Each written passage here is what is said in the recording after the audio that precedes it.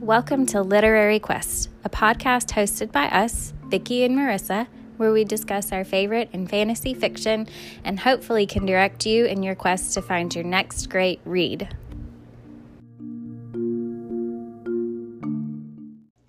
Hello, welcome to this week's episode of Literary Quest. This week we are discussing Tower of Dawn by Sarah J. Maas. This is the 6th book in the Throne of Glass series. I'll start off with our characters and locations, and then Vicki will pick up with our plot. So let's introduce our recurring characters. We have Chaol Westfall, who is the former captain of the guard to the old king of Adarlan, and is the current hand of the guard, or is the current hand to Dorian Havillard, who's the current king of Adarlan. At the end of Queen of Shadows, Chaol sustained a magical injury from the king of Adarlan, and Rowan was able to partially heal him, but he seems to have a remaining spinal cord injury that's affected his movement and sensation from the hips down. We have Nesryn Falik, who is Chaol's companion and sort of lover at the start of this book. She is the current captain of the guard under Dorian Havillard. Nesryn's family originally hails from the southern continent, which is where this book is set. She remains incredibly capable and talented with a bow, so much so that her skill has traveled, and she is referred to as Neith's arrow. We have Irene Towers. She was first introduced in Assassin's Blade. She is originally from Fen Harrow, and she escaped from there when she was a child after her mother was murdered by Adarlan's soldiers for being a healer. Irene comes from a long line of healers, which is what brought her to Antica to learn the trade. We have Hafiza, who is the healer on high and who helped train Irene. She is very close to Irene and had hoped that she would replace her as her heir. We have Falcon, who is a shapeshifter, who is also briefly mentioned in Assassin's Blade, selling spider silk, which he traded for 20 years of his life to the Stygian spiders. This book heavily features the Kagan, who is the ruler of the southern continent, and his children. So the ruler is referred to as the Great Kagan. His name is Urus. He is the ruler of the southern continent. He has 6 children who are called Argan, Sartak, Hasar, Kashin, Duva, and Tumalun. At the start of this book, the royal family is in mourning over the death of Tumalun, who's the youngest. So real quickly, the kids. Argan is the eldest of the children, and he commands the viziers. Sartak is the second-born child of the Kagan. He is the captain of the Eridan clan's aerial forces and the Rukkan, who train with and ride giant birds called Rooks. Stories of Sartak are also legend, as is his Rook, Kadara. He has a hearth mother who's called Holun, who is like a second mother to him and is the actual leader of the Rukkan. And her granddaughter is called Bort, who is like another sister to Sartak.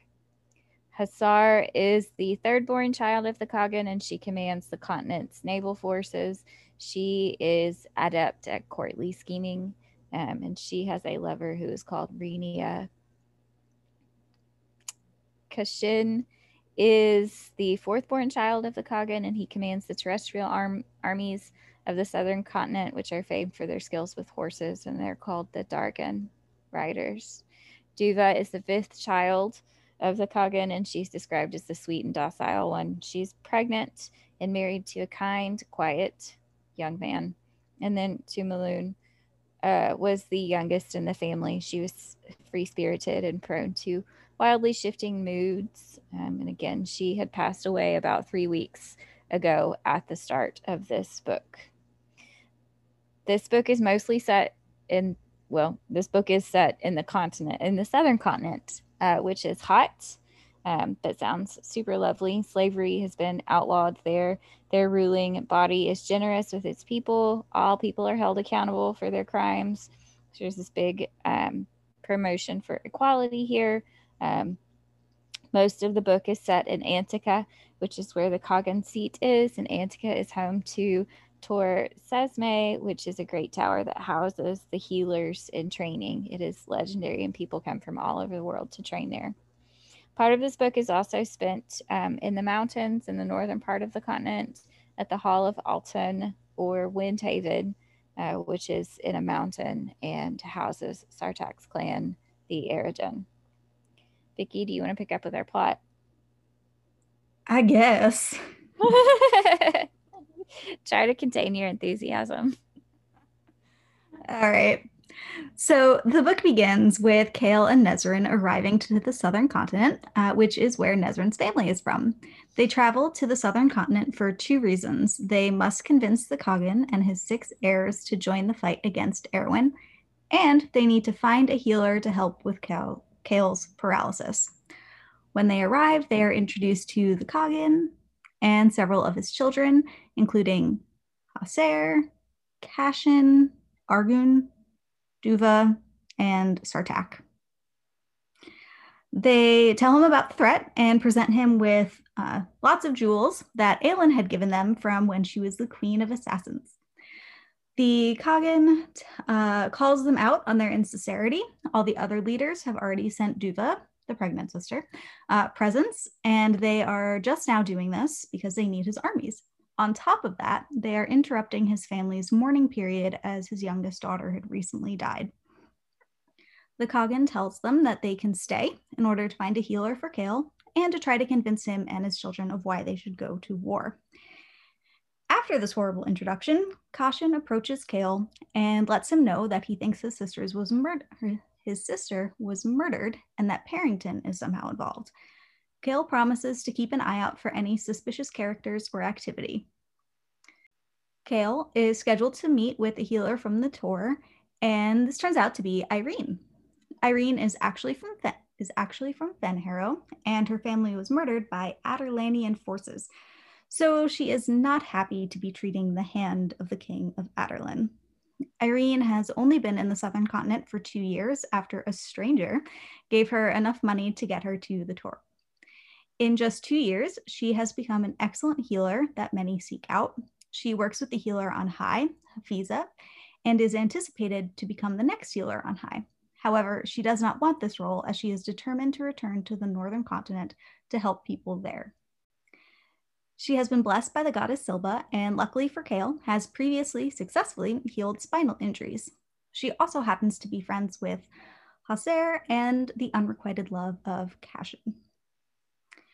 His first evaluation with Irene does not go well. She is clearly unhappy about having to work with him, and it is awkward. When she does attempt to heal him, she can feel the echoes of the magic that the Valg left try to push out her magic. She asks Chaol about this, and he eventually tells her everything. So she sets off to do some research. While she's in the library, she feels someone watching her and is guided by Silba to leave. She ends up finding another healer from the Tor dead. Interestingly, the healer looks like Irene. It appears that someone or something does not like Irene looking into the Valg. Irene is slowly moving past hating Chaol and is successfully treating him, although he refuses to talk about his trauma despite Irene telling him that this will help him heal. Still, she does her best to support him and gets him a fancy saddle made so that he can ride. This helps him with feeling less trapped and improves his overall mood. He slowly regains movement in his legs. At some point, Irene again finds herself hunted by something, but this time she runs to Chaol, who is able to confirm that it is the Valg. They realize that they need to hurry up and convince the Coggan to help fight. However, he is still resistant. Irene does manage to get a lead, though, and tells Chaol about an oasis that apparently holds some answers. Of course, the oasis ends up being the private resort of the royal family, but Irene manages to scheme Hasser to throw a party there. At the party, Chaol and Irene are able to explore the area a bit and realize that it is actually an ancient Fae burial ground. The ruins hold clues to how the Valg might be defeated with healing magic.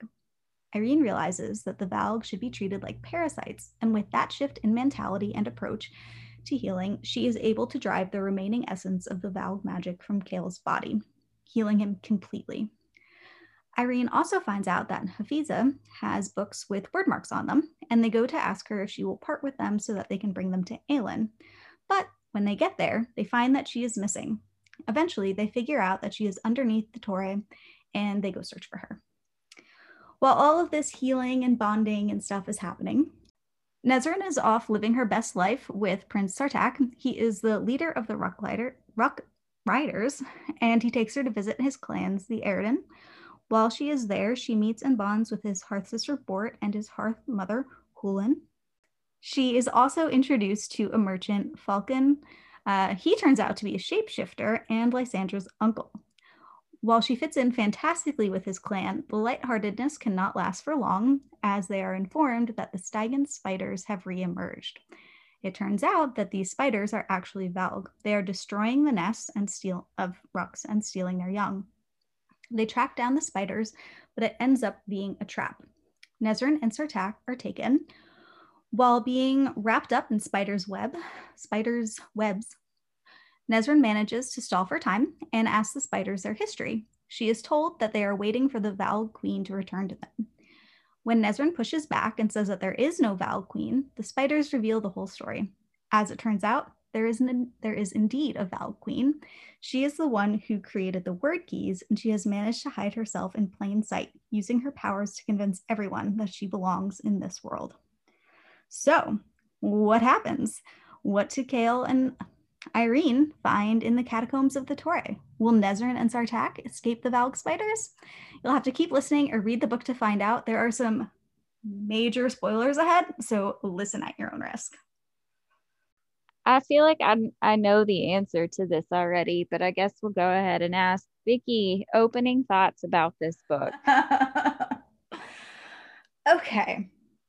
So, as lots of people know, I'm not a Cale fan. I did try going into this with more of an open mind. It didn't help. It didn't. I'm sorry, y'all. I'm sorry. There would be moments where I'd be like, okay, I get it, and then nope, I don't get it. Don't get why people like him.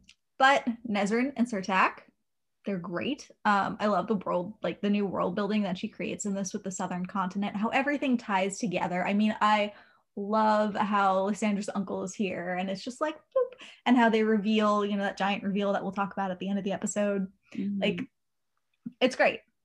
So there are aspects of this book that I really like, and then there's that large chunk of it with Cale that I don't like. Marissa, what are your opening thoughts on the book? My feelings are not as vehement about Cale as yours are. I enjoy this book. It's not my favorite in the series, but I really like how Sarah J. Maas crafted this book as an opportunity, or as like in this world, in this storyline, to pull all of these elements that she's introduced but hasn't tied them in yet. She ties a lot of stuff in this book. I really enjoy our adventure to the southern continent. I love that we finally have a map of that at the start of this book, because every time I open the books, anytime I open the books, it's always southern continent would be down below. And so we finally have there's finally a map of the southern continent, which I like. It makes me feel more complete as a person who enjoys finding maps at the beginning of the book. So I like that. Nezrin and Sartak's story, the storyline with Akagan, Irene, I love those elements. Cale does annoy me, but I think the journey that he goes through in this book is important for the overall journey in the story. So I like it. It reminds me a little bit of when A Court of Silver Flames came out. Neither of us really appreciated Nesta very much, because she's kind of awful.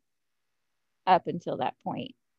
And that's kind of what Chaol's story reminds me of a little bit. This is sort of like that redemption arc that we saw with Nesta in Silver Flames, and we see that to some extent. I'm sure that other people would feel like there's a lot of extent for the redemption arc for Chaol in this book. So I like it for that purpose too. Yes, I understand. I really like Yrene too. Yeah. She does. I mean, Yrene ends up being a really integral character. She ends up being supremely important. And so, honestly, I would have liked more of her. Yeah. See, that's my problem with this book, is that I like so many of the characters in it and the world and stuff that's created, but it's just this one really angsty dude in it. Yeah. I can't stand. That makes it kind of hard. Like, I read this book a lot faster than I thought I was going to. You know, but yeah, I really like Yrene, and I like you said, how she tied everything together. I kind of feel like if anyone's gonna get a redemption arc, I really would have loved to see a book that was the redemption arc of Manon, though. Yeah, I mean, I know we need Yrene. I know we need what happens in this book. We can't have the series without what happens in this book, right? Right. They can't take on Erwin without this book. They can't. So I get it. I get it. I understand. Yeah. So that's our opening thoughts. Let's talk about the Southern Continent. I want to live here. I know. It sounds lovely. Mm-hmm. Other than being in the royal family, this sounds great. Because if you're in the royal family, like the whole like, oh, you could get murdered thing, whatever. Right, yeah. If you have kids, they may kill them if you're not the, heir. And you have to have yourself rendered infertile when one of your siblings ascends to the throne. Yeah. So that kind of sucks. And there's all the scheming, which sounds exhausting. Mm-hmm. But if you just live in the Southern Continent, it sounds pretty nice. There's not like the Coggin didn't want any sort of religious fighting, so they have 36 gods that they acknowledge and celebrate. There's this big push for equality.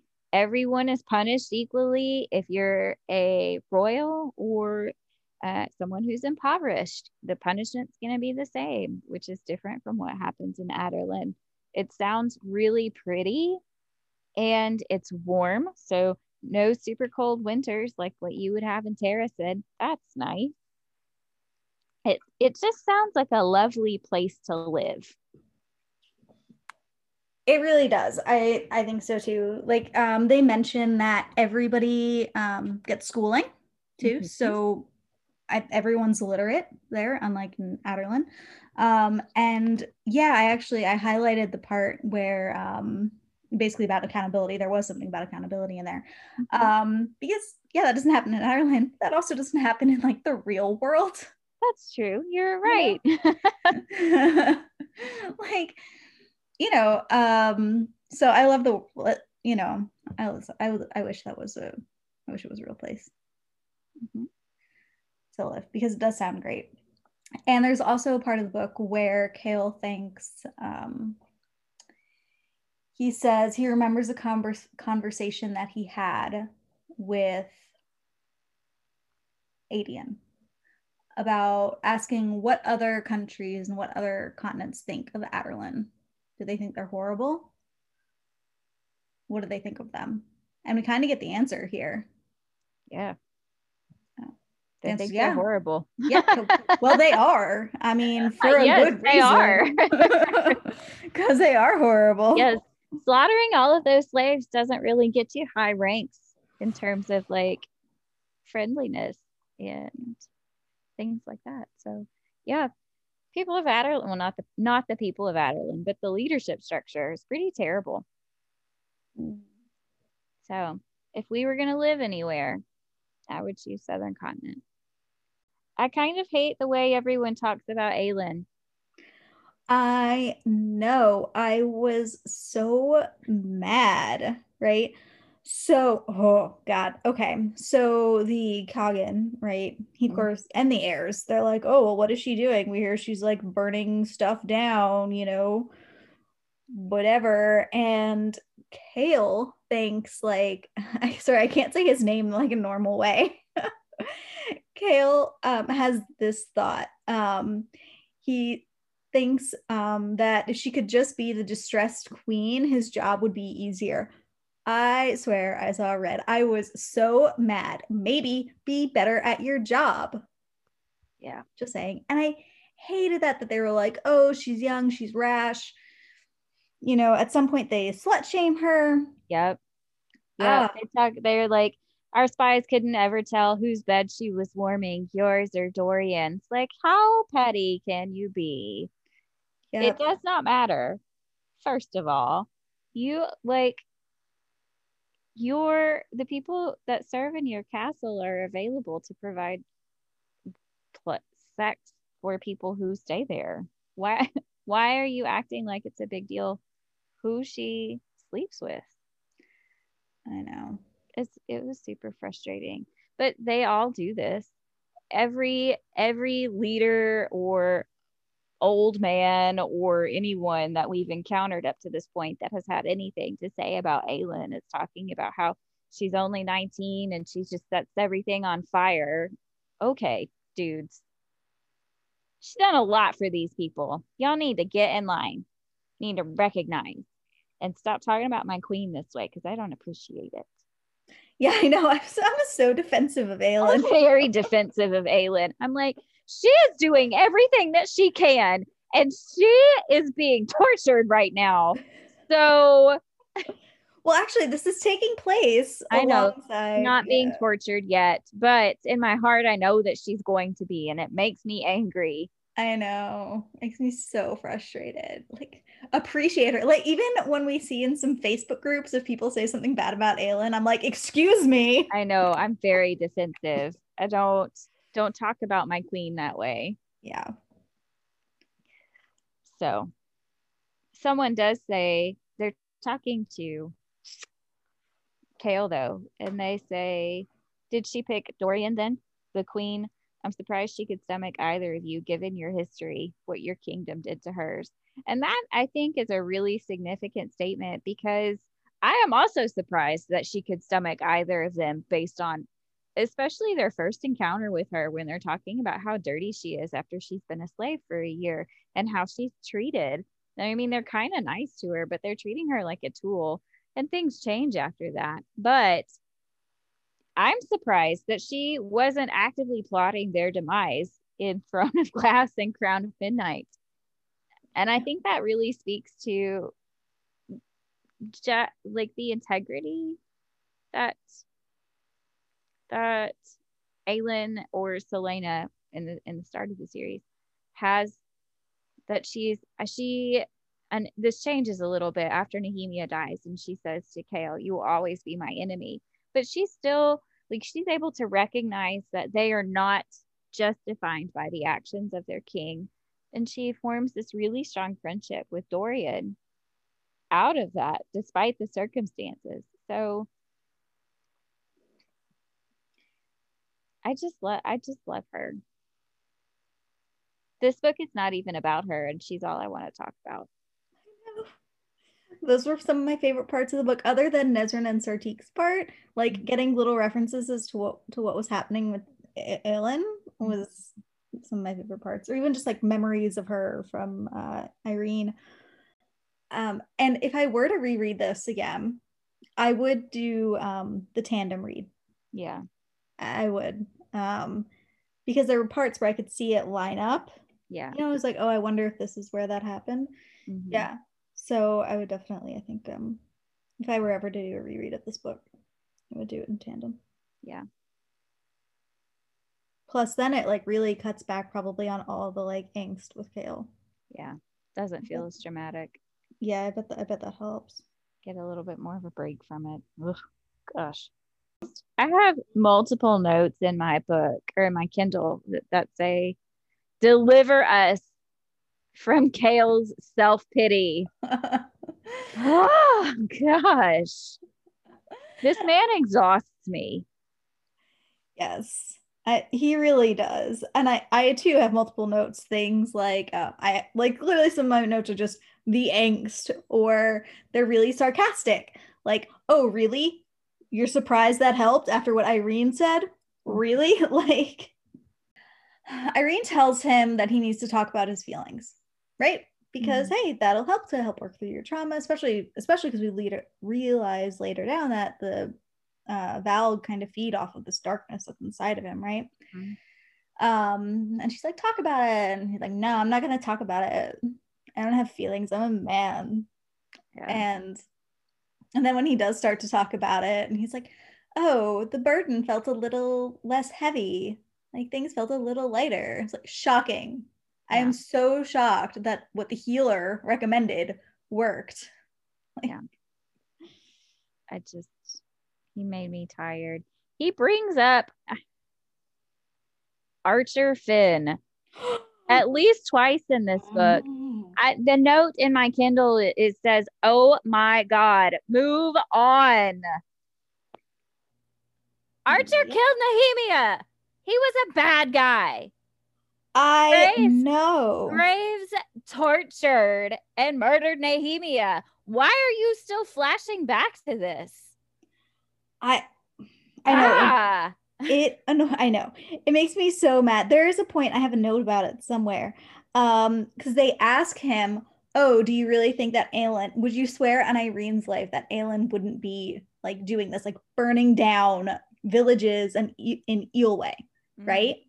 And it's like, Nehemia is from there. We know she would not be doing this. And then he thinks, and he's like, oh, he remembers Archer Flynn and he remembers what happened with Graves, and he couldn't because he'd seen Aelin do terrible things. And it's like, what? The terrible people? Yes. Right? Like, how is it terrible? Oh, I wanted to punch him in the face. And he doesn't freaking move on, Kale. I know. And there's Archer Finn was a bad guy. Graves was a worse guy. Yes. And then somehow he's like, oh, well, she might burn down villages. No, she wouldn't. She is not going to burn down villages in the country of like one of her best friends. Yeah. Who she feels like compelled to help. What? Yeah. No. But this goes back to the point that I made when we talked about Queen of Shadows. Kale doesn't really understand or know Aelin. If he, he had like his perception of her is influenced by his own self-loathing and bias. And I got to those points and I was like, I cannot with you.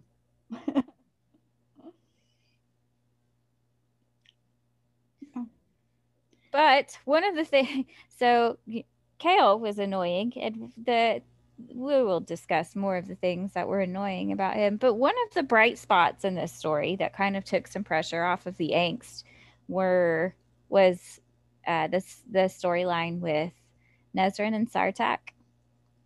I loved that. At one point, I was like, can I just have this? Can we just have their story for the rest of the book? That's what I think got me through the book as quickly as it did, was because there were some like pretty big portions dedicated to them. And while like it wasn't like a bunch of really important stuff happened, it was this lighter note to the book that we really needed to counteract the angst. And the heaviness. Yeah, we really needed that. And Sartaq is so sweet. Like, so there's that point where he gets taken by the spiders. And right before he does, he tells her that he tells Nesryn that he loved her before he even met her. Yes. My heart. And then he's ripped away from her and I'm crying. I know. And I couldn't remember if he died because it's been so long. And I almost texted you, I don't remember him dying. He dies, but then I was like, let me read the book a little bit more before I text Marissa. And then he doesn't die. Yeah. Nope. He lives. Thank God. But it was still, oh, what a moment. So It was sweet. great. They have these really cute flirty moments too. He talks to her about like the rumors about her being Neath Sarrow and her description, and he says something about how they didn't say that she was beautiful. Okay. Get a little flirty there. All right. Yep. I like that. Or when, oh, go ahead. No, you go. I was gonna say, or when he tells her, or well, they show up and Bort is like, "Oh, this is the one you brought with me," and Nesrin is like, "What, you told her? How did you tell her?" And he was like, "I was pretty confident," or like, "I wanted you to come with me," or something. "I was pretty confident in you coming with me." He reminds me of like that flirty, non-traumatized Dorian that we got in book one, right? It's like overconfident, flirty, like prince. Yes. That's what he reminds me of. Yes. And I love it. Their interactions are so cute. Mm-hmm. When he is leaving Antica to go rejoin the Rux, he tells Nesrin like, "I'm leaving soon. It's like an hour." But he asks if she wants to go, and she hesitates, but then agrees. And he says to her, "I was praying to the eternal sky and all 36 gods that you'd say yes." How sweet is that? Okay. I know. Their interactions are just so cute. And I like how when they go to investigate the towers to see in the surrounding area, like the old Fae fortresses or whatever, to see if there are any of the spiders or evidence or anything like that, he doesn't try to do this like macho thing. He defers to her. He lets her like take the lead in some of these situations. He's very respectful of her. He recognizes how capable she is, and I love that. Yeah, I actually highlighted that 36 gods. I was praying to all 36 gods that you would come with me too. Oh, so sweet, so romantic. I actually think that was my note. Yay, finally some romance. Mm-hmm. Like finally some romance that I'm on board with, I guess. Yes. Because it was so sweet. It was lovely. It is nice to see. I like seeing Sartak's interactions with his hearth mother and hearth sister, Bort, because I feel really bad for all of the children in this family, the Coggins children. Their interactions are so tense. They're fraught with drama, and scheming, and they've hired all of the servants to spy for them, and this would not be a comfortable home to grow up in. And they repeatedly talk about how Duva's the sweet one, and they always kind of left her alone. But Yrene and I think it's Sartak maybe talk about being worried about what's going to happen with Kashin. And so I like that these types of relationships for them exist outside of what their actual home is, and that his hearth mother is like a second mother to him, because it would be such a lonely life to have to live the way that they have to act when they're at the Coggins house, palace, whatever. I agree. And I love, so at the end, we find out that he gets named heir because basically because he stands up and he's like, fine, then I don't want it because I want to be with Nesrin, which swoon. Willing to walk away from a kingdom for her. But I love that ends up being like Nesrin then is going to be queen, of this continent. Yeah. Like the whole continent, I guess. Yes. The whole thing. Yeah. And she hasn't fit in like anywhere in Adarlan or anything like that. She was bullied. She was taunted. Even, assaulted. She was assaulted. She joined the guard. She never got promoted because of her heritage and because she was a woman. Yeah, racist and sexist. Right? Yep. So thanks to racism and sexism, she doesn't get promoted. And so she comes here where, yeah, women can fight, she's accepted. Like when she tells everyone, like when she tells people, oh, yeah, I grew up or I lived in Aderlin, but I hail from here. They say, welcome home. Yes. She finally fits in. And now she Yes. gets to, when she returns from war, assuming they all survive, assuming they win the war, um, she'll have a home. Yes. And people that she belongs to and with and feels good with and doesn't feel like a consolation prize with. Most of my notes that involved Nesrin in the first part of the book before she goes with Sartak are like, girl, you deserve better. I know. I mean, I think so. She even calls herself like a consolation prize at Yes. one point, and She I think, says she uh, says when she was a consolation prize for two women in Kale's life. And I just, no. And when she finally does decide to go, she says she did not want to be a consolation prize, be pitied, or a distraction. Yes, girl. I love her. That note that she leaves, boom, love it. Mhm. It's so simple. I hold you to no promises, and I will hold none of my own. Amazing. Love it. Yes, Right. We girl. talked before about her having boundaries, Hmm. with Kale being like, yeah, I'll go for a drink with you, but I'm not gonna like if you're gonna be mopey, don't bring me into it. Right. We talked about she's got great boundaries. Hmm. She gives him this note telling him everything. Although what I don't get though is after that, he's like, oh, I did so poorly by her, which I mean he did, but he's like, oh, I have to wait till she gets home to like Yeah. officially end things. And I'm like, dude, Do she already broke you? up with you. Like Yeah. that's what that note was. She broke Well, up this with you. exactly. And I don't completely understand. I don't completely understand that anyway, just because they were never in like a defined relationship, right? Right. They talk about how they never they never made anything official or put anything like it was never this weird dating type of thing. They had something. They were lovers and had been, and their relationship was a little bit more complicated because there was that attachment there, but I never got the impression that they were like they were in this super committed relationship. Yeah. I think they kiss at one point and Kale says there was no heat to it or Yeah, he something. feels nothing. Yeah. Yes, it's really bizarre. So I didn't understand why he felt, except that uh, It's because, Kale, yeah, it's because of his self-pity. I mean, at one point, wait, where is it? I'm pretty he sure just I has these. highlight it. He was like, I'm Lord of, oh God. Oh yeah. Lord of nothing, Lord of oathbreakers, Lord of liars. Like, I know.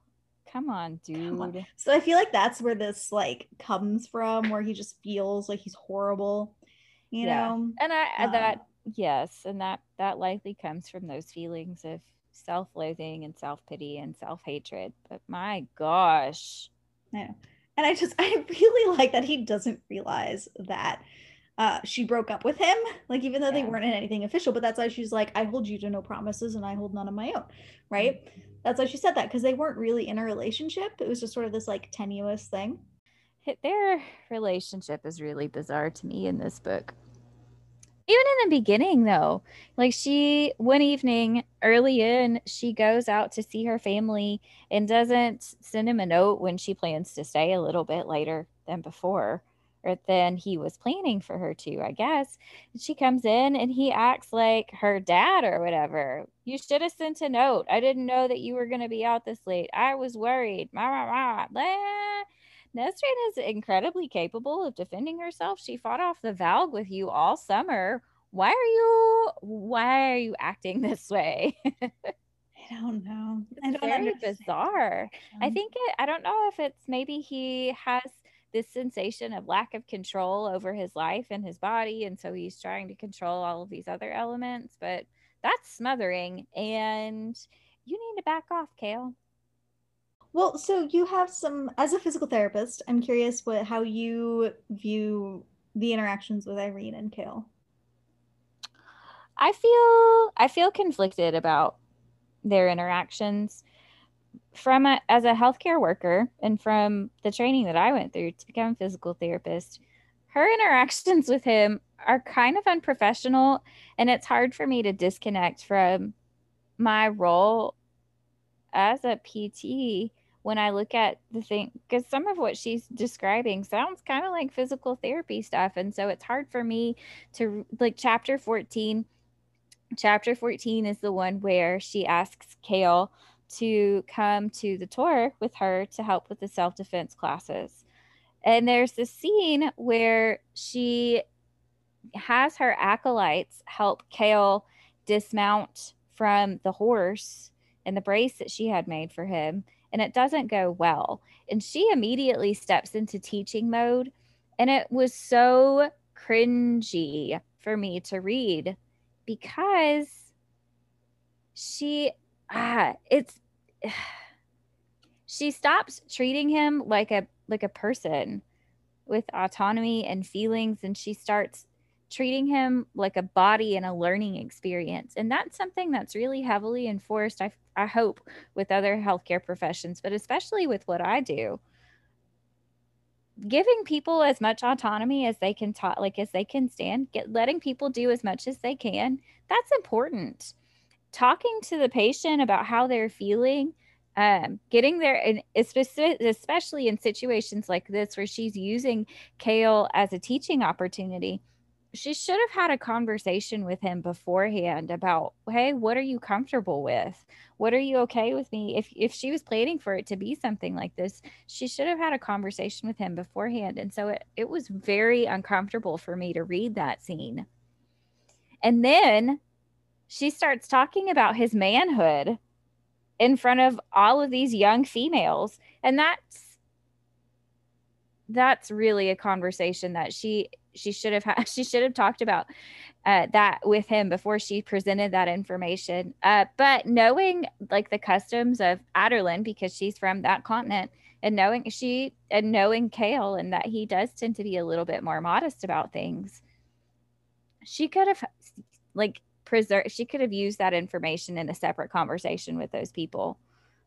She didn't have to start talking about his penis right in front of all of those people and because he became very uncomfortable. So it was, for me, those were difficult scenes to read. Yeah, I think it was one of the only times. There were two moments in this book where I was like, okay, like in not a like way. Does that make sense? And that was one of them, but also I was like, haha. Oh, that's so mean. Like, I don't, right. So I was, if this had been like anybody else, I probably would have been like really like mortified for the person. And I was, because it was really awkward and really uncomfortable. And like when it was from his point of view, right? Because we had it kind of from his narration, he was clearly upset and with good reason.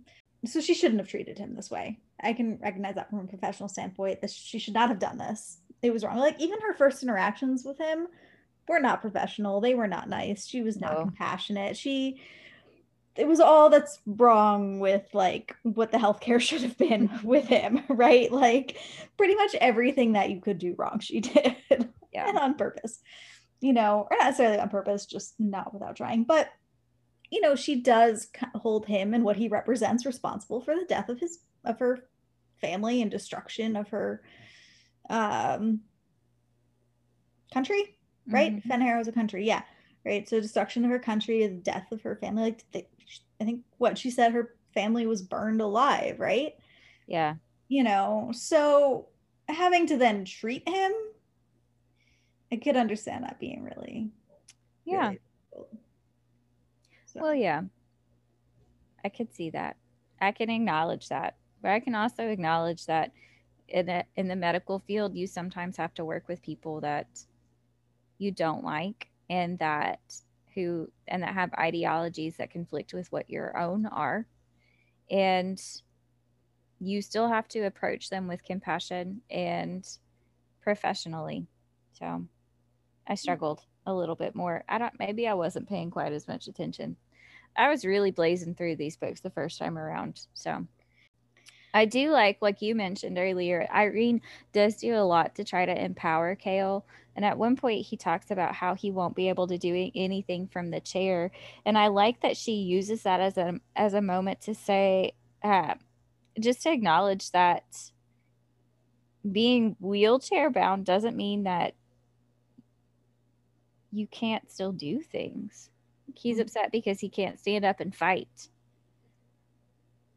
But she's able to get him onto a horse. It's a limitation for him. It's not the same as it was before he was injured. But it doesn't render him completely useless, and that's kind of the vibe that he's giving out right now. Like he feels useless. Yeah. And I mean, for somebody who has pretty much his entire life, I mean, he mentions it before. Like, so yeah, he grew up, he was supposed to be a lord, right? But he was always better at fighting. He was always better at that stuff. So now, to all of a sudden, after 20 some odd years, right? Mm-hmm. Not be able to do that. Yeah. It's a huge blow, right? It is. Oh, yeah, absolutely. You know. And that's where it becomes important. And she talks about this several times. She brings it to him that it's important to discuss and cope with the psychological, the emotional components of the injury, the trauma that, it's more than just physical trauma that happened to him. It has a really significant psycho-emotional impact too, and he's very resistant to that aspect. He insists, like, he just needs to be able to walk again and everything will be fine. And I see that in my job too. Your body stores memories, it stores experiences, and so when you have a physical injury, there is 100% a mental component involved in the healing process. And that's a lot of times, specifically with what I do as a pelvic floor PT, where working with a mental health counselor often pairs well with what I do as a pelvic floor PT, because sometimes there is an element of trauma, if it's like actual physical sexual abuse or even medical trauma. So that when she started speaking that, I really felt that, like, that definitely related to, or I was definitely able to relate to what she was saying there. So I like that. I do think, let me see if I can find my note. The She says to him, "You would be surprised how closely the healing of physical wounds is tied to healing of emotional ones." Um, Kale's resistance to wanting to talk about his feelings reminds me of the stigma that's still associated with seeking treatment, like mental health counseling, treatment for mental health issues, which is especially stigmatized among men. There's this push to destigmatize mental health counseling, but we still see it being an issue, and especially with males. And so that this whole journey that Kale is going on with healing the physical as well as the mental, just to me kind of relates to what we see in real life. It makes me wonder if Sarah J. Maas was pulling, because we know that she's talked about like her own mental health and how it's tied in with the books that I think it was Nesta's book specifically. But it makes me wonder if she was drawing some connections with the things that we see in real life related to mental health and men too. Yeah, I had that thought because I definitely see the connection between like this and Silver Flames, right? They're both overcoming some sort of mental trauma is not the right word. Like just like mental health issues, right? Mm-hmm. They both have, mental health issues in this case. And I thought that was an interesting kind of parallel. I think Silver Flames addressed it much more directly, I suppose. Than this does. It's sort of like, oh yeah, we're gonna heal your wounds, but also remember to talk about it. But yeah, and Irene out here really doing the most, She is. like literally giving him her memories, her happy memories, to push out his bad ones because he can't like focus on. She does all the emotional labor for him. I feel like all of it, like without her literally forcing it on him, like it wouldn't have happened. Yeah.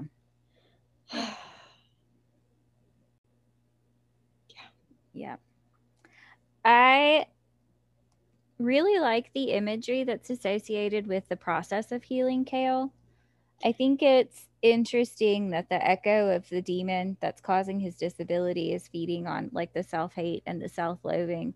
and self-pity, because those emotions can be very powerful even in like us people who don't have demons that are slightly infesting our bodies.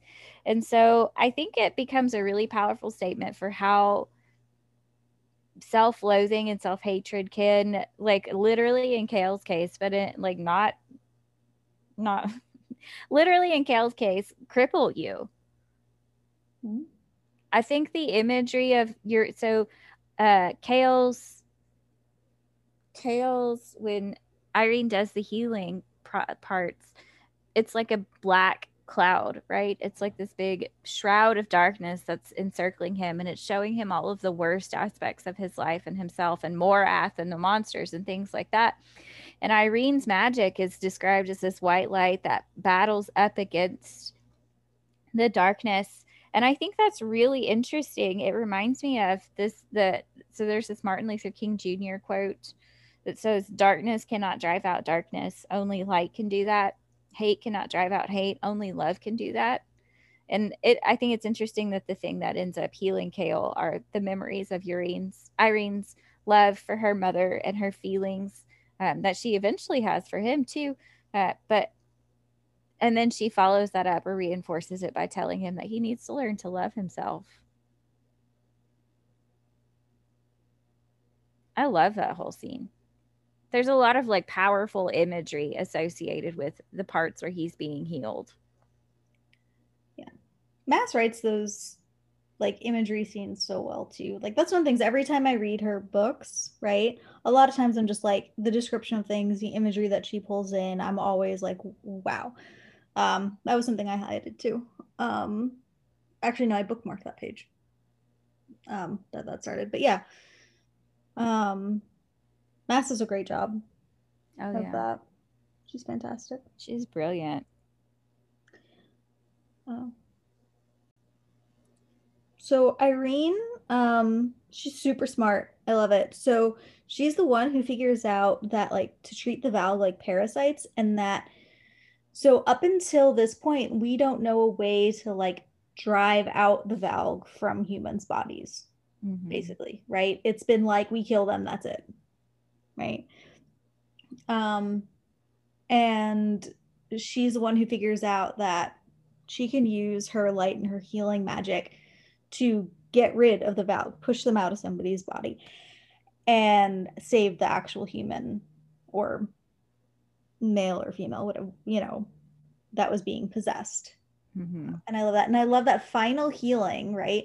Where he like rolls over and throws up, and like blackness like comes out and just is like in smoke and just like poof and floats away. Yeah, that's Duva. Oh, Duva. Why did I think it was him? Oh, I don't know why I thought that was him, but yeah, obviously Duva. Yeah. Right. And she rolls over, vomits, and then that comes out and like poof, goes away.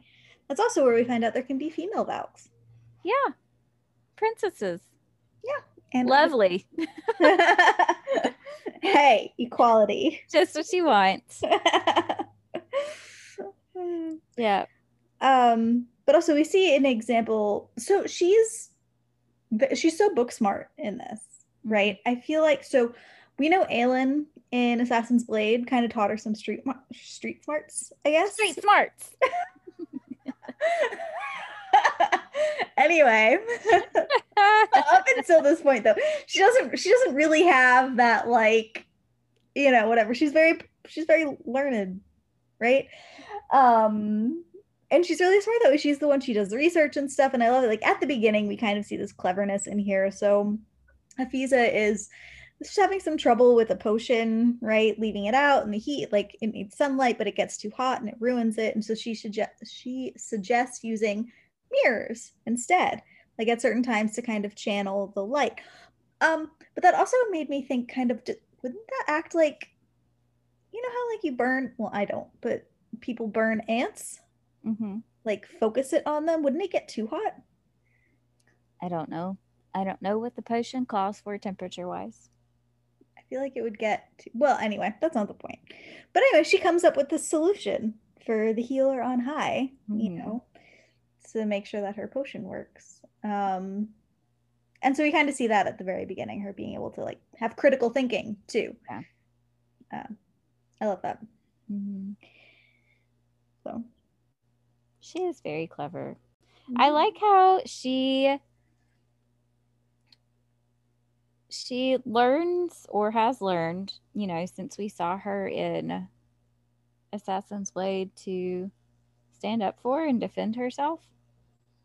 Chaol basically picks a fight with her, and she says to him, I might not have battled kings and shattered castles, but I am the heir apparent of the healer on high. And though my work and suffering, through my own work and suffering and sacrifice, and you're standing right now because of that, people are alive because of that. And so I may not be a warrior waving a sword about, may not be worthy of your glorious tales, but at least I save lives, not in them. She does not take any crap from Chaol. And I love that spirit in her. Um, and I realized as I was typing that note out that makes her kind of perfect for Chaol, who is still cringy about Aelin killing, or Celaena, whatever, killing Archer Finn. yeah. So that was almost one of my quotes. So you took Yeah, that well, from me. Love still that. made it. I did not take it from you. My gosh. I It didn't still take made it into the thing though. Good. Yeah, Kale doesn't need somebody. He needs somebody like Irene who is, I mean, I don't want to say she's soft, but is a She just has a healer. different approach. Her approach Yes. is different. Yes, her approach is different. He can't handle someone like Aelin. No, He needs someone like Irene. So they pair up well. they do. I think he needs somebody. So while Irene, yes, is capable and stuff, she's not capable in the way that Aelin is, right? Like you put her on a battlefield, Yeah. she wouldn't go great. And I think that Kale kind of needs somebody to defend like that. Mm-hmm. I think he needs that to Yes. feel needed in that way. Yeah. And he never got that and would never get that from Aelin. No, he would. I would imagine he would probably feel emasculated by Aelin. So Yes. he Yeah. gets to feel, I guess, like a man, maybe, with Irene. I don't know. I like that. Uh, so after they get healed, though, their lives become tied together, and I like how it still ends up. By this point, he's come to accept that if he's disabled, it's not like he's come to accept that he can still function in his role and have a disability. And so I like how that kind of ends up being a thing that comes back around at the end after their lives are tied together. When Irene is tired, his ability to walk is impaired and he has to use his chair. So I think it kind of that it pulls in this idea that they're teamwork is the word that's coming to mind, but that's not really what I'm trying to convey. They're dependent on each other. And I like that the way that this ends kind of pulls that together. I get that it feels to me like Chaol's the type of person that needs someone to depend on him. Oh yeah, he does. It's mentioned, I highlighted several instances where it was like, oh, he needs somebody to, like, he's used to seeing somebody in his sights, used to always protecting someone, blah, blah, blah, blah, blah. That's said multiple times in the book. Yeah. So I think that makes perfect sense. Although, what a way, could you imagine that being a way to find out, like, your significant other has been injured or passed away or something? All of a sudden you can't walk, or all of a sudden you're dead. Could you imagine?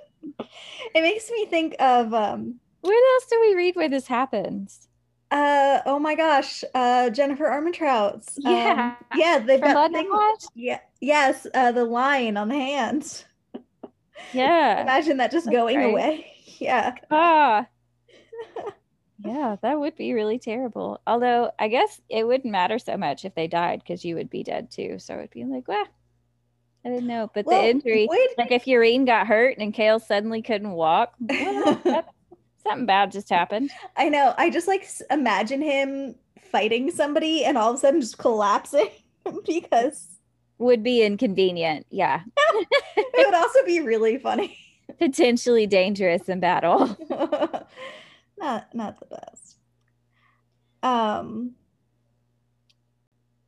Okay, so we know that Kale is all about his convictions and stuff, and he aligned himself with the King of Adarlan, who's doing horrible things. There's one point where Argan is kind of taunting Kale about, oh, you served this king that was really awful. You know, he slaughtered people in Dovier and all that. Mm-hmm. And Kale gets really mad about it. It's like, come on, somebody is calling you out. You can't get that. He's like the roaring in his ears, but it's like, Kale, he's right. Like, you Yeah. have no defense to this, Yeah. none. And then I also love, so this, I don't remember if this happens before or after, but Irene says this. So she's talking to him about his service, I guess. And he says, like, oh, he wasn't part of that or whatever, but he never said anything. And she goes, better to save your hide through silence than speaking for the thousands enslaved. And I was Mm-hmm. like, yes. Because just because you're not an active participant in something doesn't mean that you aren't complicit, Right. in it. And it also reminds me of that quote, the only thing necessary for the triumph of evil is for good men to do nothing, Yeah. which is super apt in this situation because we even saw like Aelin, she said to Kale at one point, you remind me of what the world like could be or should be, you're a good man, whatever. But through his inaction, Mm-hmm. bad things happen, Yeah. you know? Um, So he feels like he's defensive, and I get that. It's hard to kind of accept maybe what you've done or what you haven't done. Mm-hmm. But I was also kind of like, stop with the roaring in your ears, Kale, because they're not wrong. Things were bad. Things are bad. You didn't do anything about it. You didn't confront anything about it. And I know like his whole thing really was to be around Dorian, Mm-hmm. right? Like Dorian, Dorian, Dorian. Um, but that he was still captain of the guard. He wasn't Right. Dorian's bodyguard, right? So Okay. it went beyond Dorian, Yeah. and he had nothing Well, and if that's going to to be hide the from him. like if that's the thing, if that's your stance, if that's the role that you're taking, own where you failed. Yes. Just own it. Say you're right. Because I was inactive, because I was just trying to make sure that Dorian survived. I didn't act in ways that were good. I was complicit in some of these things. Hmm. I mean, if that's going to be your lack of action, then just own it. Yep. I didn't act then, but I'm trying now. Yeah, something like, I know I messed up, but we all learn and we can all do better, and this is where I'm trying to be better and do better. Right. But Paths change. That's a thing that gets brought up in this book more than once. Paths change. mhm. Things change. Yep. We started down a new path. We're trying to do better. That's why he's there. They're trying to do better. We have talked before, I think we've brought it up multiple times now, how in the first book, I think, Kale like runs from the room when Aelin gets her period. Mm-hmm. And at some point, like the beginning of this book, he's sitting in his chair in his boxers and he's like, oh, if Aelin could only see me now, like in my boxers, the man who ran away from the Menzies, right? Mm-hmm. Um, but then when Irene is asking him, so this is like, not that they're like totally in private, but it's her, him, and Nezrin, right? Mm-hmm. She's doing her evaluation and she's like, kind of like, does your manhood still work? Have you used it to completion? He gets really uncomfortable and really awkward and stuff. And then he can never say, like, there are several times where he observes like women's assets. And I Mm-hmm. notice their breasts, Kale. It's okay. So There's one there's one point where Irene's leg gets uncovered. She's wearing like her dress gets hiked up yes. or something, and he like stares at her leg. It reminded me of how what they use tablecloths to cover table legs so that men wouldn't become aroused at the sight of legs or something. Okay, dude, don't pop a boner when you see Irene's legs. Like calm down. Yeah. So when he said that, I was like, you have not come far. Like, okay, you can sit alone in your boxers. Congratulations. But You haven't come that far. Quite as far as you think you have, Chaol. So going back to Chaol's self-loathing and self-pity, he has a lot of moments where he has a lot of self-pity, and they tired me. But one of them that just like really, so he says this to Yrene. He says, "Believe me when I say there's no one in Erilea who loathes me more than I do myself." Okay. But then they're they're going out to the desert for Irene's birthday party, and he gets stuck with a horse called Farasha, which means butterfly. And Farasha is a little unwieldy and a little wild. And he starts to wonder if Farasha is salty with him because he didn't appreciate or name the Asterian horse that Dorian got him. And I put my Kindle down. Chaol, you're really reaching here now. I mean, come on. He's ridiculous. Yeah. Yeah, the angst in this book is painful at times. There are times when I'm like, I need to walk away. I can't handle this right now. So we've talked a lot about how annoying Chaol can be. Let's talk about some of his good moments because they're not all bad. Mm-hmm. I do think he is quite brave and clever when he approaches the Khagan's vizier in front of the Khagan, and he asks to order more of the fire lances that Rolf and that Aelin had ordered from Skulls Bay. And he uses the chest of jewels that the Khagan had rejected initially to purchase them. I think that was really clever in terms of his planning and trying to get sort of an in with the Khagan who had rejected him up to this point. And then he implores the Khagan to get involved. And I do think that it shows a lot of bravery and vulnerability on his part. Okay, so one of the things that I think is sweet that he is sweet with Yrene, right? Yes. He gets her that locket. It's very sweet. Yes. He's very observant, so he notices that she's carrying something around in her pocket, and he judges that, and he gets her a locket based on the size that he thinks. And it's a very thoughtfully purchased locket. It is very thoughtful. Features the mountains and the seas that she crossed by herself to get to Antica. Mm-hmm. He has her name or her initials engraved in it. It's a very sweet gesture. It's very thoughtful and kind. So I like that.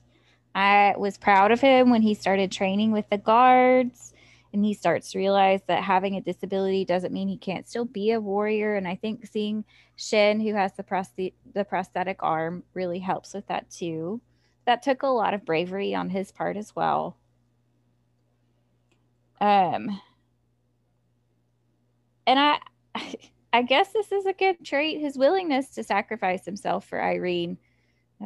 The first time when Duva, they don't know it's Duva at the time, but when the Valg creature, whatever, comes to attack them in the Khagan's palace, and then again beneath the Tor, that is commendable. So good on him. Mm-hmm. And he does eventually realize that Aelin isn't responsible for ruining his life. So those last two, I have some thoughts. Okay. I feel like his willingness to sacrifice himself doesn't come from this altruistic part of him. It comes from I deserve to die. Sort of. And the last one is kind of the bare minimum. Well, we accepted the bare minimum for Lorcan last week. If we can accept the bare minimum for Lorcan, we can do it for Chaol. And I disagree with you about the willingness. In the last book, no. In Queen of Shadows, I do think that was the case. I don't think he sacrificed himself from a place of altruism. I think it was kind of like what the girl in the Shadow and Bone books. Like, I think that was the situation. But in this situation, I think that maybe not the first one the first incident where they're attacked, because he doesn't love Irene at that point. But definitely the second instance when Duva attacks, I don't think that's coming from a place of not feeling worthy anymore. I do think that he's gone through this situation where he has experienced a lot of healing. And so when he sacrifices himself, I think he's doing it out of his love for Irene. I think it's a combination. I do think he's protecting the woman that he loves. He's protecting Irene. But also, I think he might even say something like, this is how I'm supposed to die, or this is like by sacrificing myself or something. There is something, I feel like. Yeah. Along those lines. I should have highlighted it. But so I feel like, yes, okay, it's for the woman that he loves. Sure. But also, like, it's because he thinks he deserves it. Whatever. We can disagree, I guess. I do think you're correct. I agree with you on that last point about it being the bare minimum, because it definitely is. Yes. But we had to talk about bare minimums last week. But we did make fun of them about how low our standards were that we accepted the bare minimum. We did. You're right. But if we can accept the bare minimum for Lorcan, who decided not to kill Elide, and we were like, wow, how sweet. We can accept the bare minimum for Chaol, who's like, well, I guess I can't blame her for all my problems. I don't dislike being around you. Aww. Precious. Yeah. But Lorcan's also like 500 years old and is like gone through so much horrible things. And the woman that he thinks he's in love with has treated him horribly. Okay, but Lorcan's also 500 years old and should have a greater level of maturity than Chaol, who's 23, 4. Yeah. I mean, let's think about that. Like, I don't know, anybody that you knew that was a male at 23 or 24. What was their emotional depth like? I don't know. Probably not on the same level as the nobody that you know that's 500. So nobody.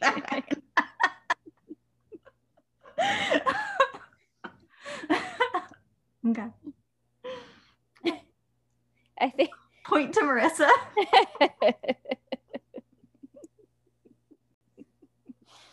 All right. So Chaol, it always surprises me, but there's a whole bunch of people out there that really love Chaol. And so if that's you, I would love for you to share what it is about him that you love. I would love to have a greater understanding of what it is that Chaol standers are standing. Because I don't really, I mean, he gets better. But I stand like all of the other males in these series or in this book. Yeah, in this series ahead of Chaol. So yeah. I just want to understand. I was having this conversation over Instagram with one of our followers who I think also has a podcast too about who's worse, Tamlin or Chaol? Who do you think's worse? Or better? We could phrase it nicely. Who's better, Tamlin or Chaol? I think Tamlin's better. But here's why. I hate the slut shaming that he does. That really upset me. Mm-hmm. But I also feel like he went through like a ton of, well, I mean, I guess Chaol goes through trauma too, but I don't know, maybe it's just the trauma that Tamlin goes through in that kind of difference. And he's like super controlling afterwards out of this like deep-rooted fear of her dying again, you know, whereas he's not mean to her, outright mean to her. Mm-hmm. Whereas Chaol he's bitter and nasty, and like for a whole book, like a whole book, we get Tamlin for like a scene being really bitter and nasty about it at that high lords meeting. Mm-hmm. But I feel like Chaol's like a whole book of it, plus this. Yep. What are your thoughts? I agree with you. To me, Tamlin is like maybe an inch better than Kale. Yeah. Actually, I really struggle. We talked about this when we did the ACOTAR books almost a year ago now, I guess. Um, I really struggle with my feelings with Tamlin because I did like him and I could recognize in the other books that his behaviors were not bad or were not good, and they were unhealthy, especially regarding Feyre. But understand I could understand why he responded that way. Kale, when Kale discovers that Selena is Fae in Crown of Midnight, he pretty much immediately starts rejecting her and maintains those feelings and is real salty about magic and things like that. And I just don't. Tamlin had actual traumatic things that happened to him besides, seeing Feyre almost die and, well, actually die, I guess. And then, being Amarantha's boo thing. And before that, like his family being killed because of what happened with Rhysand's family. So there were things that happened to him that were actually traumatic. Besides having a crappy father, which is that definitely can have an impact. I don't want to minimize that. Like having a bad relationship with the father, and he talks about that in this book, how his father threw him down the steps and then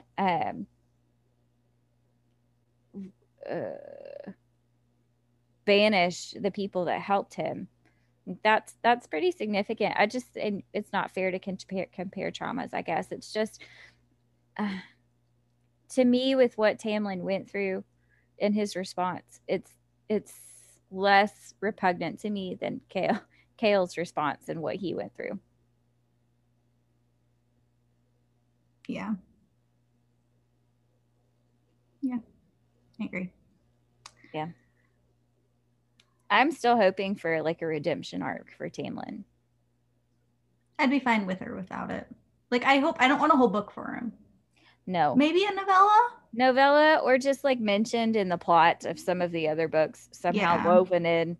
I don't want a whole book devoted to Tamlin. I don't like him that well. There are other characters I'd rather have a novella about, but I would like to see something better for him. Yes. I mean, it ended so dark for him. It did. It ended really darkly, and it makes me sad for him. Yeah. So I would like to see something more. Okay, so moving on from the men folk, or male, because one's Fae. The male folk. I love how Aelin has this ripple effect in the world, right? So, I mean, first off, Yrene wouldn't even be here. None of this would have happened without her. Yes. But one of the big impacts is her teaching Yrene self-defense. And in Assassin's Blade, she says, "Promise me that you'll teach it to all the women that you come across." And she does. Yes. And go ahead. Nope, you go ahead. And I was going to say that she also, the moves that Aelin taught her are also what helps her to take down Duva while she's housing the Valg princess. So I love that. I do too. I have a lot of thoughts about Aelin and Yrene. And I think that this story, and we talked about this a little bit in our opening thoughts, this story is really like a melding or a pulling together of all of these little Easter eggs that Sarah J. Maas has laid up to this point. They start coming together in this book in a way that I think is unique because they don't come together with the majority of the main characters we've interacted with up to this point. Right. So I like that. But we get this full circle moment with Yrene teaching the moves that Aelin taught her in Assassin's Blade, carrying the note. But we also see, so Yrene says when she finally arrives to Antica, that she wants to become a healer so that she can do something with her useless, wasted life, which is an interesting phrase that she uses to me, and I can't remember. Aelin may have said this to her, but this is something that Aelin says about herself when Rowan confronts her about why she wants to help Nehemia's people, the people of Eyllwe, so that she can do something with her useless, wasted life. And so when I was rereading this book, I saw a lot more connections between Aelin and Irene than I did the first time around. And I love the way that Sarah J. Maas has been able to tell the story up to this point that we get to the second to last book in the series. And it's like, wow, you laid this down. Like, this foundation was laid, I don't know, 5 books ago. Yeah. I think that's a really, the storytelling is spectacular. And it also makes me wonder, so they mentioned deities, gods following or pushing characters along, or like speaking to them or through them or whatever, several times with several characters in this book. And one of the things that Celaena in Throne of Glass and in several of the books has brought up is she gets this like feeling, this tug on a thread. Yes. And I think she describes that when she interacts with Irene. She feels this tug on a thread. And so it's this tugging of these people together that's finally having its manifestation. It's finally coming to that tug being significant when we get to this point. And so I like that. And I like just the idea of Aelin and Irene being like different but similar. So Aelin with her fire and Irene being with the light. You know, these are two forces that are capable of driving out the Valg. And that connection that they draw, it just didn't occur to me, or I forgot it, about the healers being hunted so rigorously after magic was outlawed. Yeah. I don't know if I made that connection, or if it just didn't register with me as intensely the first time. But the second time I was like, this is so significant. So I just love Sarah J. Maas is just like a genius at the storytelling in this series. So we talked a little bit earlier about how some of our favorite parts in this book were about Aelin, right? The references back to her and stuff like that. Uh-huh. And I noticed that one of the most highlighted, and this actually ends up being one of my quotes, one of the most highlighted quotes in this book is one about Rowan and Aelin. Mm-hmm. So even in the book that's supposed to be like completely about Chaol and Nesryn, and Aelin's not supposed to be in there at all, they're the best part. Yeah. I love that. I love that. I love them. I love anytime that like Aelin or Rowan or who they get brought up. I'm like, yes, my friends. Yes. Nesryn makes a couple of comments about Aelin that I really like too. She says something about she's never met anyone with so many names or titles, or who bandied them about so proudly or something. It's like that's Aelin. That's our girl. And then she makes another comment about, let me see if I can find it, because maybe it was lower down. I really liked it.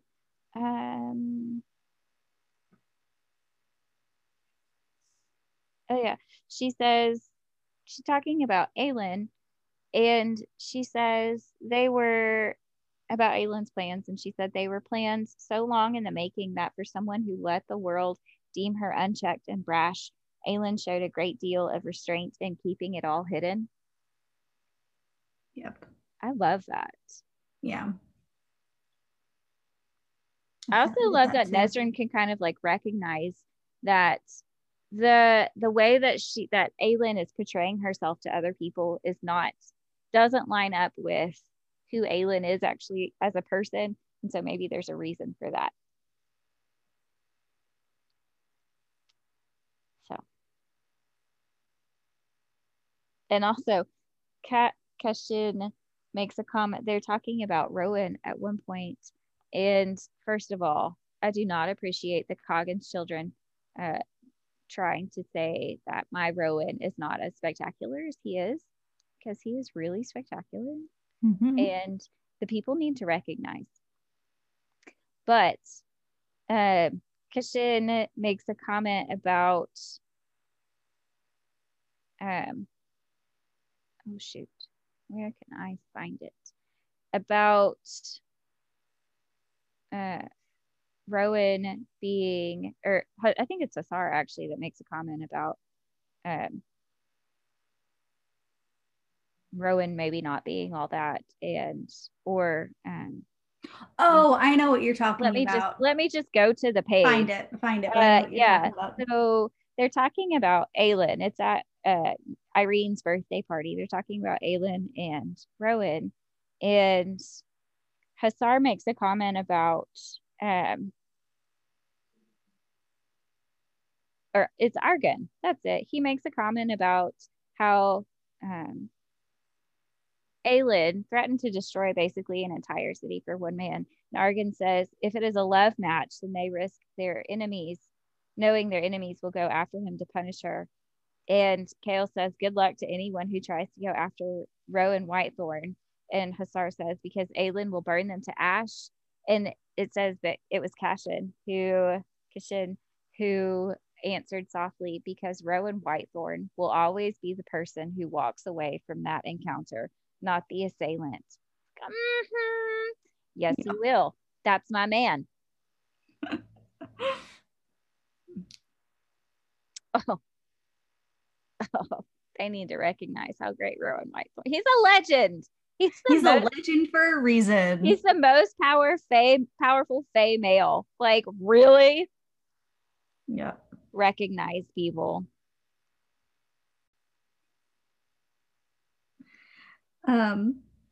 So we talked about, he has that final healing session, and at the end that's where he realizes that like Aelin isn't to blame for all of his problems. But while I'm reading it, because there are like several pages dedicated to like these visions that he's having of Aelin and stuff, and I just kept thinking of the Mean Girls thing. Why are you so obsessed with me? Because yeah, come on. Yeah, Chaol just needs to move on. Just freaking move on. Gosh. Okay. So go ahead. I was just gonna say, are we ready to talk about some big reveals? Yes, super excited. Let's talk about some big reveals. Do you want to do the biggest reveal first? Yeah. All right, let's go for it. Do it. Okay. All right. So we find out that Maeve is a Valg queen. Yes. Oh my God. I was shocked. I remember this moment of my life so clearly. I don't know why, but I had to put the book down and I walked away. I was absolutely shocked. And I think I texted you. You did, because I hadn't gotten to it yet. And you told me there was this big twist coming. And I was waffling about whether or not to find out the spoilers. So glad that I didn't. Because this knocks you back, because I did not. This is the most surprised by a twist I have ever been in a book. Yeah. Nothing has topped this. And I have since read quite a few books. Yes. And this is why you have to read Tower of Dawn at least once. I would hate this. I love that moment. I love that moment, because I remember where I was too. I was on vacation. I was reading in my room in my condo. So I remember, like it was a significant reading moment for me. And I want other people to experience that. It's a big deal. Yep. And I had a work friend who also read the series, and she texted me. She was like, what? Yeah. When she read this like months later. Yeah. So I think Tower of Dawn, you have to read, right? Yeah. You definitely have to read it. Honestly, just for that. For the experience. Yeah. Yeah. The story is good, but that experience for me was like monumental. I've never been so shocked by another book. And so now that we know, we can go ahead and talk about all of these Easter eggs that Sarah J. Maas has laid up to this point that I didn't notice until I read this the second time and was like, oh my gosh, she's basically telling it to us. In Heir of Fire, every time Maeve is mentioned in Heir of Fire, there's a comment about an adder's smile, so spidery little smile there.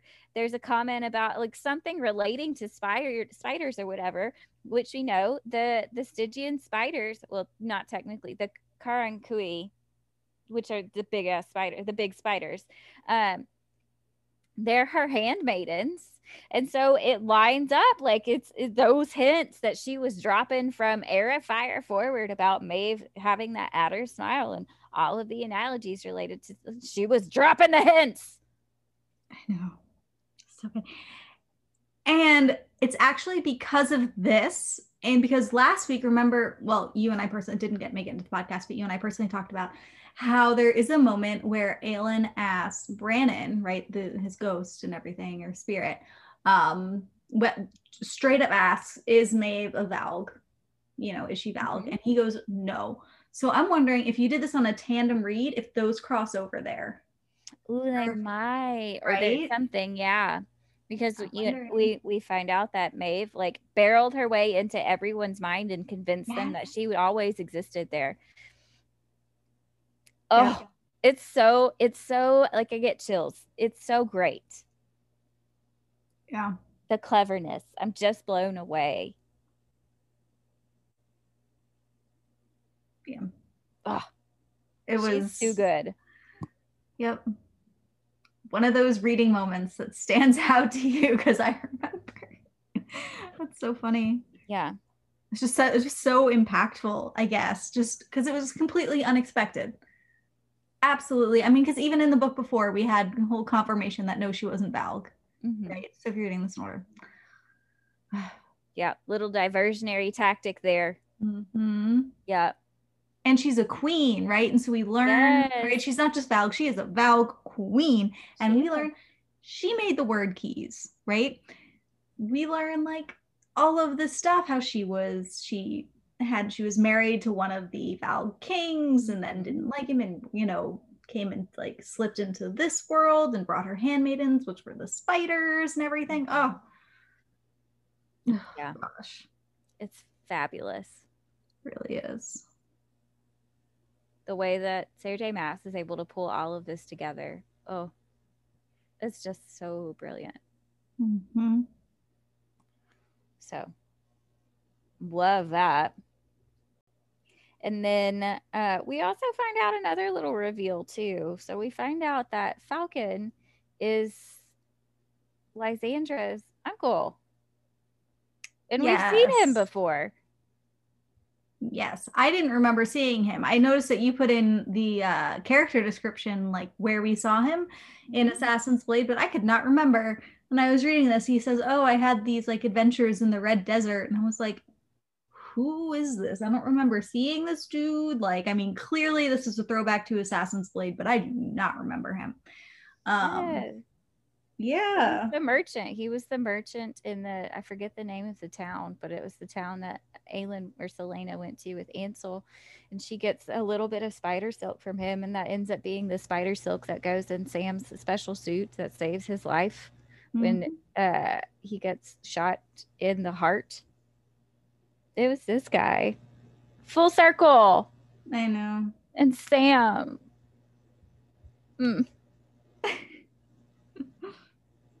So that's it's just a lot that happens like real close to the end of this book, but I guess that's Sarah J. Maas's style maybe. But yeah, nice little reveal there too. So. Freaking Maeve, gosh. Like it still blows me away. I didn't feel it because I knew at the second round. I didn't feel it as strongly this time, but still just the crafting of the story to make that one of the big reveals was brilliant.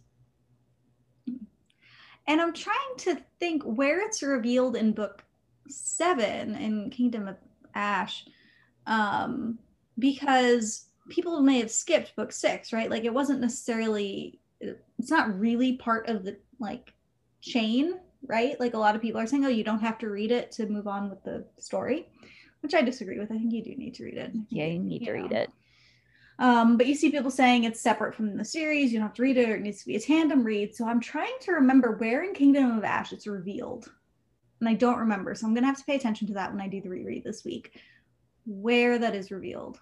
I really don't understand why people think that Tower of Dawn isn't a book that, like, Chaol shows up with like 8 new characters. I know. Sartaq, Hasar, Kashin, Yrene.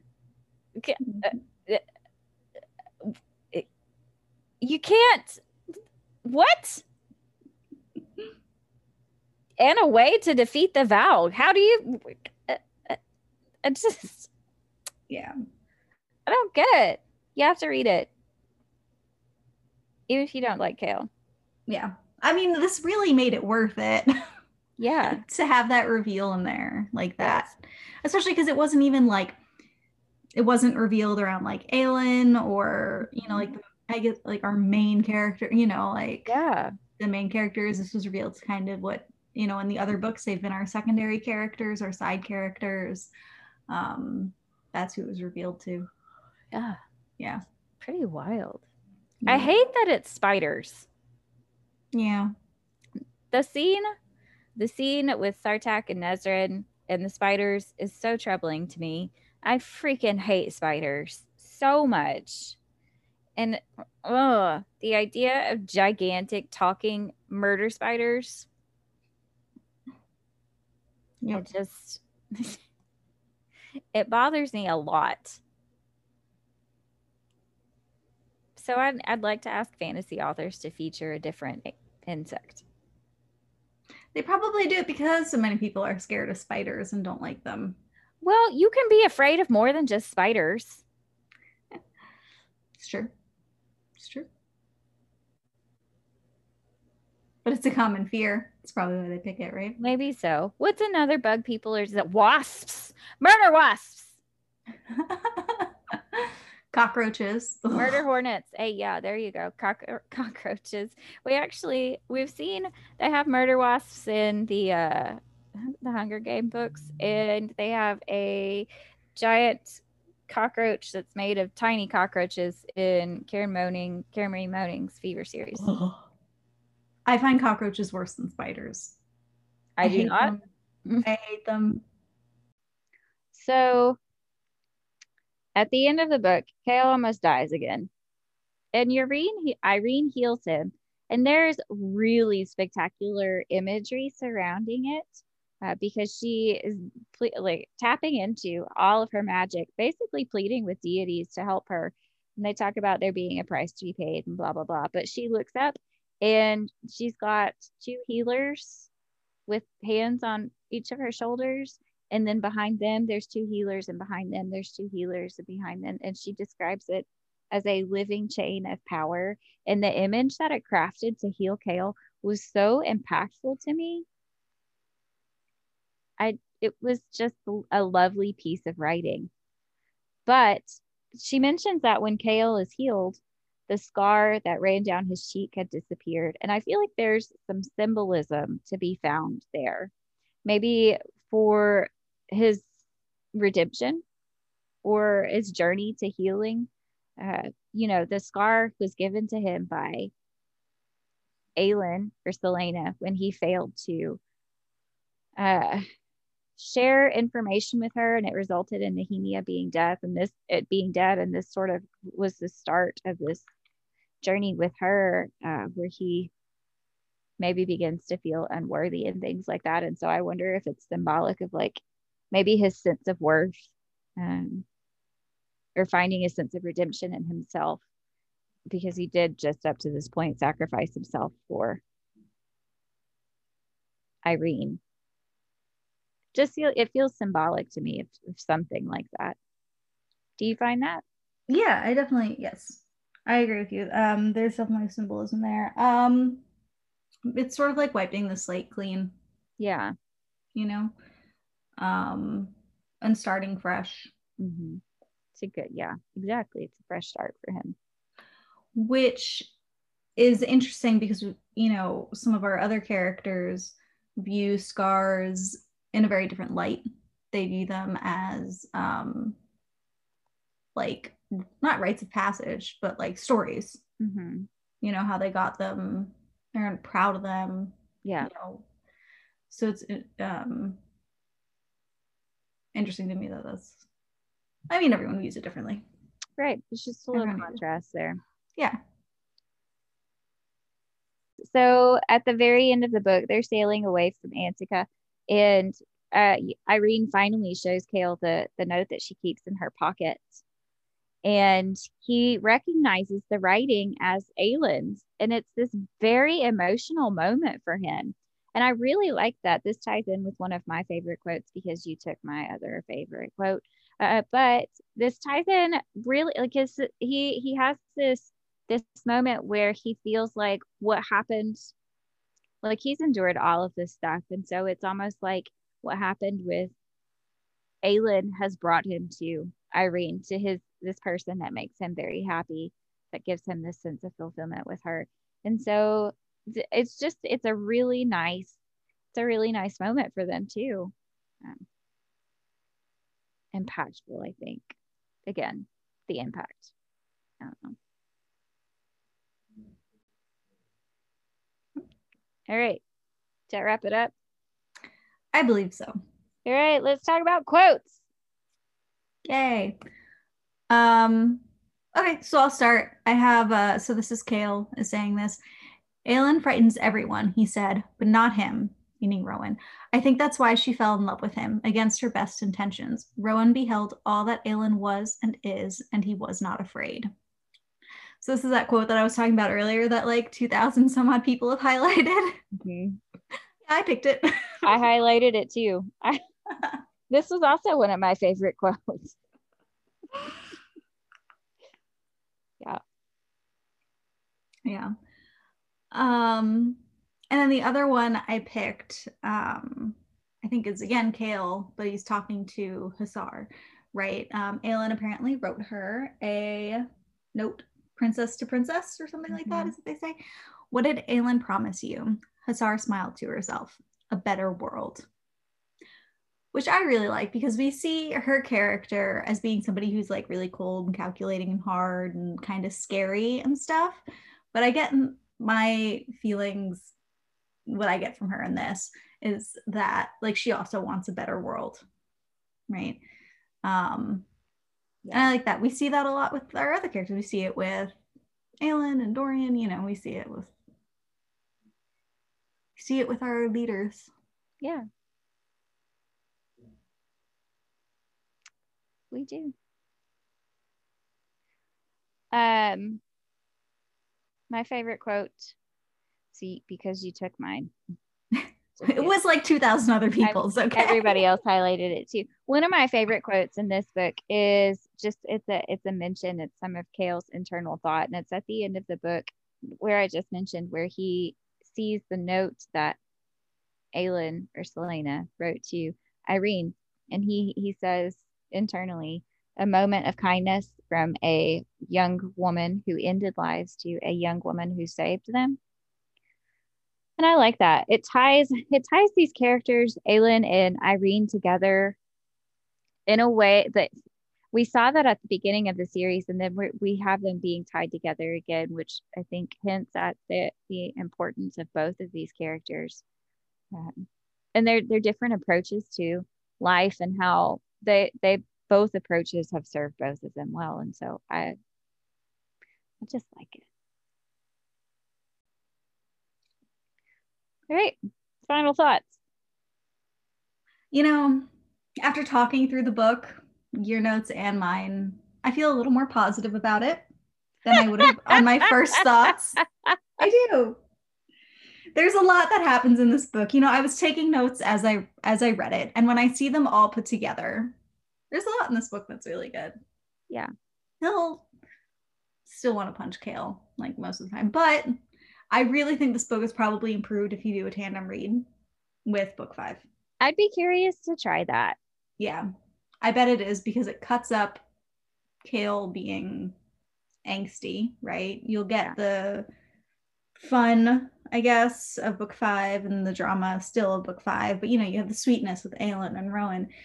I'd like to see where it all lines up, you know, because they talk about the Skulls Bay incident, and you know what, we see it happen in this book, or in book 5. We hear about it in this book. So I'm curious where it all lines up. And I know it's like different chapters. It's got to be hard. I want it's probably, oh my gosh, on a Kindle, I feel like it'd be really difficult switching back and forth from the books. I think so too. I think it'd be easier with physical copies. Yeah, it'd be easier with physical copy, but it'll be a while. It'll be a while, but it'd be an interesting, I think. Yeah. Read. Yep. What about you? What are your final thoughts? Oh,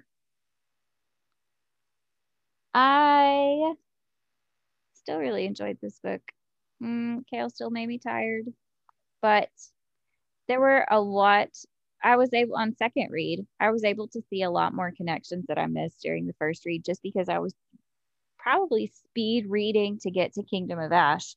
So having more time helped me perceive a lot more this time than I did the first time. I would also be really curious about a tandem read. Maybe that's what I'll do next time too. I think it'd be an interesting kind of see them paired. So that's it. Join us next week. We'll be discussing the first half of Kingdom of Ash. The book is like almost 1,000 pages long, so we're gonna split that in half. We'll talk about the first half of Kingdom of Ash, and that'll be next week. So thanks for listening. Join us next time.